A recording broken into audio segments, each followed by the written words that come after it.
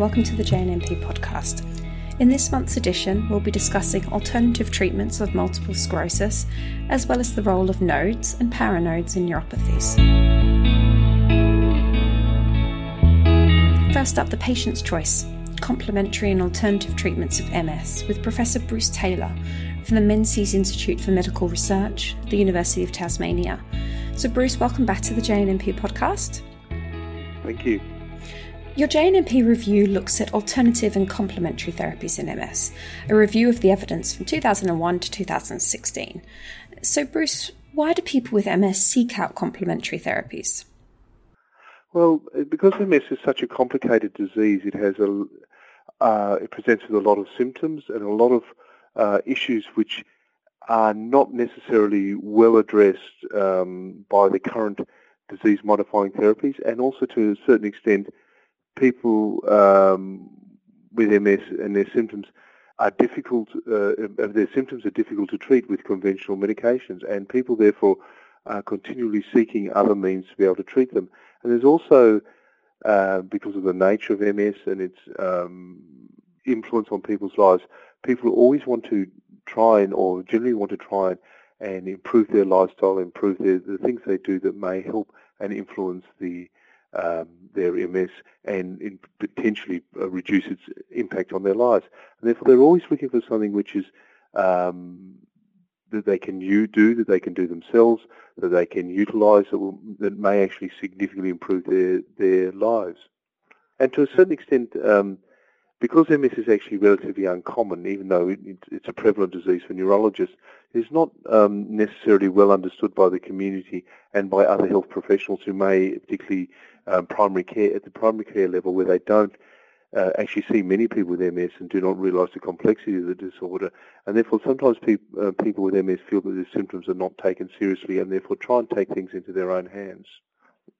Focusing on the complementary and alternative therapies with the strongest evidence, as outlined in your review, in particular cannabis, physical activity and cognitive behavioural therapy, which your review cites to have the strongest evidence base, what did your review demonstrate in terms of the efficacy and the associated risk?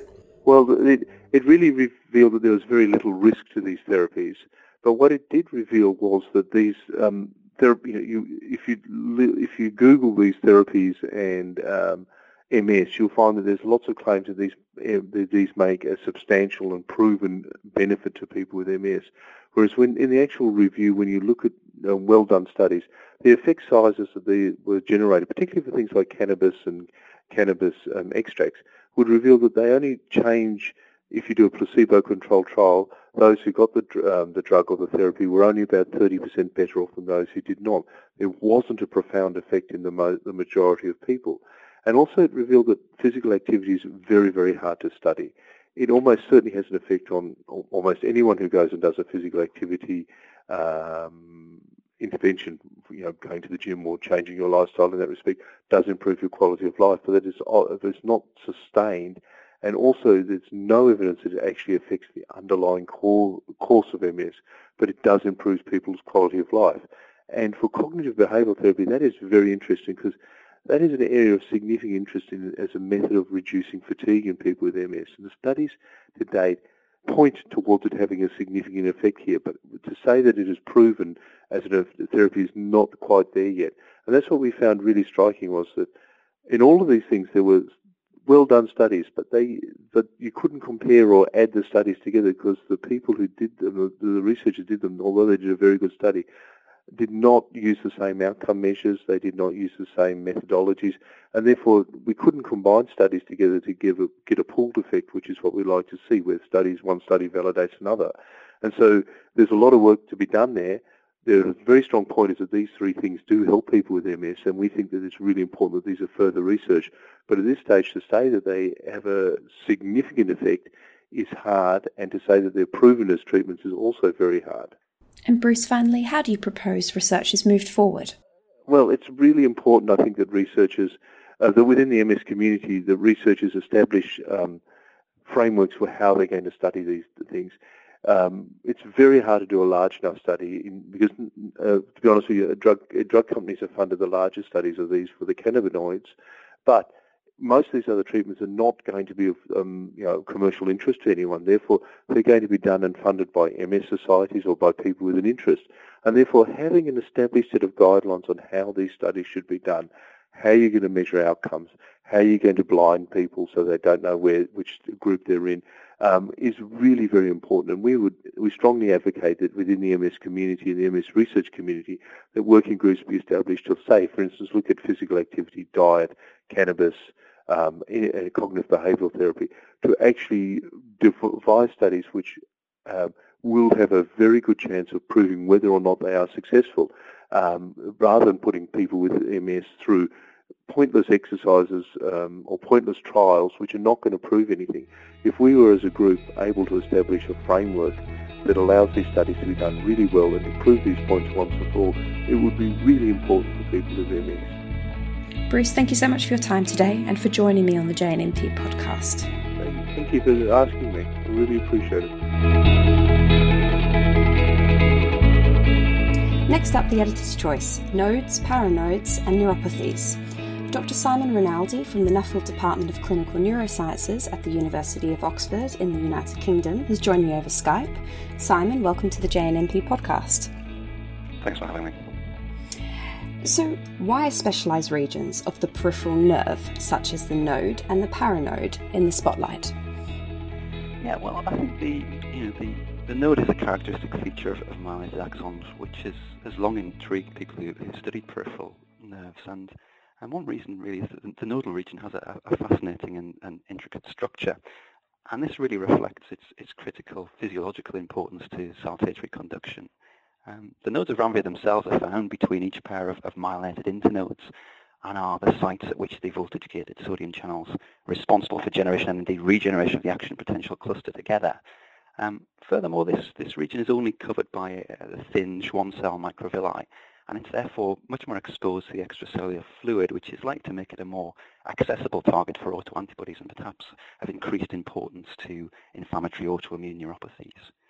The nodes are flanked by pairs of paranoids and juxtaparanoids, and each of these domains have their own distinct molecular and functional identity, formed really by a series of complex interactions between the underlying axon and the myelinating Schwann cell overlying.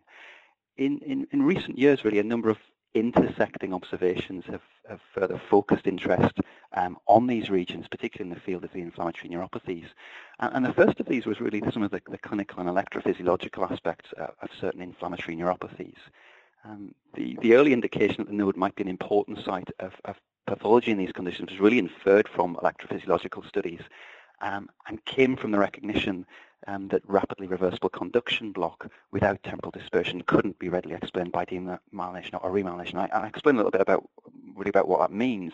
So in conduction block, what you get is a reduction in the compound muscle action potential amplitude on proximal as opposed to distal stimulation of a peripheral nerve.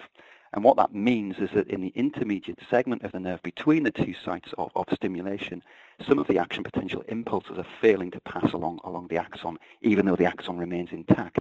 And historically, that was felt to represent a segment of demyelination of the peripheral nerve, along which the action potential regeneration would fail and lead to conduction block. But what was apparent was that in some patients, the electrophysiological parameters really rapidly reversed and mirroring their rapid clinical improvement, and this tempo of improvement couldn't be explained by demyelination, remyelination, and had to be some sort of functional block of conduction. And the obvious site where that might occur was at the node itself. This idea was really then reinforced by some immunological observations, particularly the fact that this pattern of rapidly reversible conduction blocks seemed to associate particularly with anti-ganglioside antibodies, and notably those against the A-series gangliosides GM1 and GD1A. And furthermore, these antibodies were found to target nodal regions in various experimental paradigms. And really the next set of observations which really further heightened interest in this area were those of Jerome Deveau and colleagues back in 2012, who showed that in around 30 to 40% of acute inflammatory neuropathy patients with Guillain-Barré syndrome, GBS, and indeed those with chronic inflammatory neuropathies such as CIDP, the nodal region was targeted by antibodies in the serum of patients in around 30 to 40% of cases. And it's really that observation and the subsequent identification of the specific targets of those antibodies which has really heightened interest in this area. And sort of furthering on from that, and thinking of our understanding of the nodal regions, how has our understanding of their role in the pathogenesis of the peripheral neuropathies grown in recent years? Yeah, I mean, the first thing to say is that our knowledge and understanding of the molecular interactions and functional specializations themselves of each domain has really expanded over recent years. So we know that the node that the Schwann cell molecule gliomedin interacts with axonal neuroflasin 186, one of the neuroflasin isoforms. This recruits ankyrin G, and then other adapter proteins mediate binding of the voltage-gated sodium channels to the nodal cytoskeletal protein beta-4 spectrum, and this is responsible for the clustering of the voltage-gated sodium channels at the node, and therefore necessary to allow normal saltatory conduction. At the paranode, we know that the neuroflasin isoform 155 is present on non-compact myelin loops and interacts with heterodimers of contactin 1 and Caspr on the axonema, and this forms septate-like junctions. So these act as a fence to exclude juxtaparanodal voltage-gated potassium channels from invading the node and interfering with action potential generation and onward conduction. And then at the juxtaparanode, it's appreciated that a complex consisting of axonal Caspr2 and contactin 2, both on the axonal and glial side, performs a similar role to the neuroflasin 186 gliomedin complex at the node, linking voltage-gated potassium channels in this instance to the axonal spectrum cytoskeleton. And this again is important for repolarization of the action potential. So we know more now about the physiology and microanatomy and molecular specialization of the regions. And alongside this, we've also developed an increasing understanding of the pathological processes which can be at play at the nodal region. Some work by Rona McGonigal and Hugh Willison's group in Glasgow some years ago demonstrated how antibody-mediated pathology at the distal nodes of Ranvier in particular could cause a functional conduction block, really mirroring the clinical and electrophysiological observations. And what was shown in this study was that the distal nodes of Ranvier in particular was sensitive to GD1A antibody-mediated attack. Furthermore, that antibody recruited the complement cascade and resulted in MAC-POR insertion into the membrane. So this is the membrane attack complex, the end process really of activation of the complement system. What the MAC-POR does is essentially insert non-specific ion channel into the axolemma. And in itself, that causes the axolemma to become leaky. And so you can therefore generate essentially a conduction block. Now, if that process doesn't go on to activate calpain and caspase as the axon stays intact, so you have a situation mirrored experimentally in which you can generate functional conduction block and recovery. The next observation really was one that highlighted why the nodes themselves might be more sensitive to antibody-mediated attack than other regions of the peripheral nerve. And that was the fact that antibodies are rapidly internalized at other sites, such as the neuromuscular junction, whereas at the node of Ranvier, this doesn't occur so readily. So the antibodies hang around and are therefore more able to activate complement and lead to injury at these sites. But really, as I hinted at in answer to the previous question, the key development in recent years has been the identification of antibodies directed against specific nodal and paranodal proteins, particularly in the chronic inflammatory neuropathies. And these are antibodies which target proteins such as neuroflasin isoforms 155, 140, 186, contactin 1 and Caspr. Interestingly, we've appreciate that these are largely, although not exclusively, of the non-complement fixing IgG4 subclass. And for the neuroflasin 155 and contactin 1 antibodies, these have been shown to block functionally paranodal axoglial interactions and therefore lead to disruption of the paranodal architecture and again a functional disturbance of conduction across the node. There's also now an intriguing association between these and other IgG4 mediated disorders and certain HLA alleles, which seems likely to have something to tell us about the mechanisms by which certain individuals are prone to develop these chronic autoimmune disorders. And Simon, what about the clinical implications of these developments that you've just described? Yeah, so I think the prime clinical implication really is that we now have cell-based assays which can detect these disease-specific antibodies which target nodal and paranodal proteins. And these assays are increasingly available, including via our own lab in Oxford. Detection of these antibodies firstly can aid in the recognition of treatable autoimmune disorders, which may have atypical presentations and look unlike typical CIDP, for example, and in which the nerve conduction studies might not show a classical demyelinating pattern or even conduction block, despite the pathology being focused on the node. So, for example, Neurofacin 155 antibodies occur in patients who may have combined central and peripheral demyelination, and therefore can be important in distinguishing autoimmune from perhaps genetic causes. They may have other unusual features which may not initially cause the clinician to think about CIDP, such as cerebellar, tremor, and prominent distal weakness.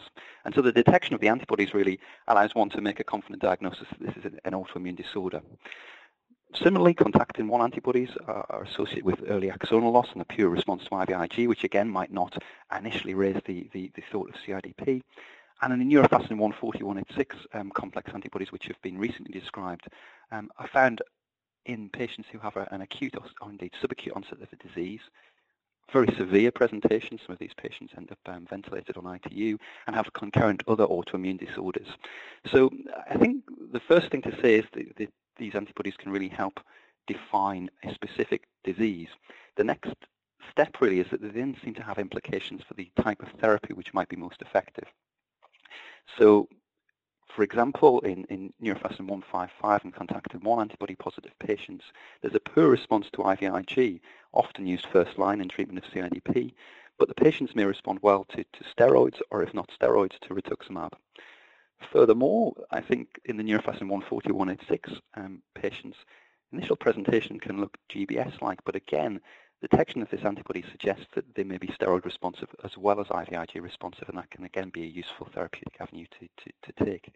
I think the final, not as well defined currently, clinical implication is this realization that conduction block may be a sign of an axon in danger, but not irreversibly committed to axonal degeneration. And so the recognition of conduction block might allow us a window of opportunity in which effective therapy might prevent irreversible axonal loss. So it sounds like it's helpful in differential diagnosis, as well as then potentially tailored, individualized treatments for the patients. Yeah, I think that'd be quite right. I mean, so the worry is that without the antibody, you may not realize that this is an autoimmune disorder. It has a very atypical presentation. The antibody seems to be very specific and has, yes, as you say, therapeutic implications. Simon, thank you for your time and speaking to me about your work on the podcast today. That's no problem. It's a pleasure to speak to you. Thank you to all who tune in each month, and we hope you've enjoyed the conversations with all of our JNMP authors, including Dr. Simon Rinaldi from the Nuffield Department of Clinical Neurosciences at the University of Oxford. As always, you can download the papers discussed in any of the podcasts free from jnmp.bmj.com.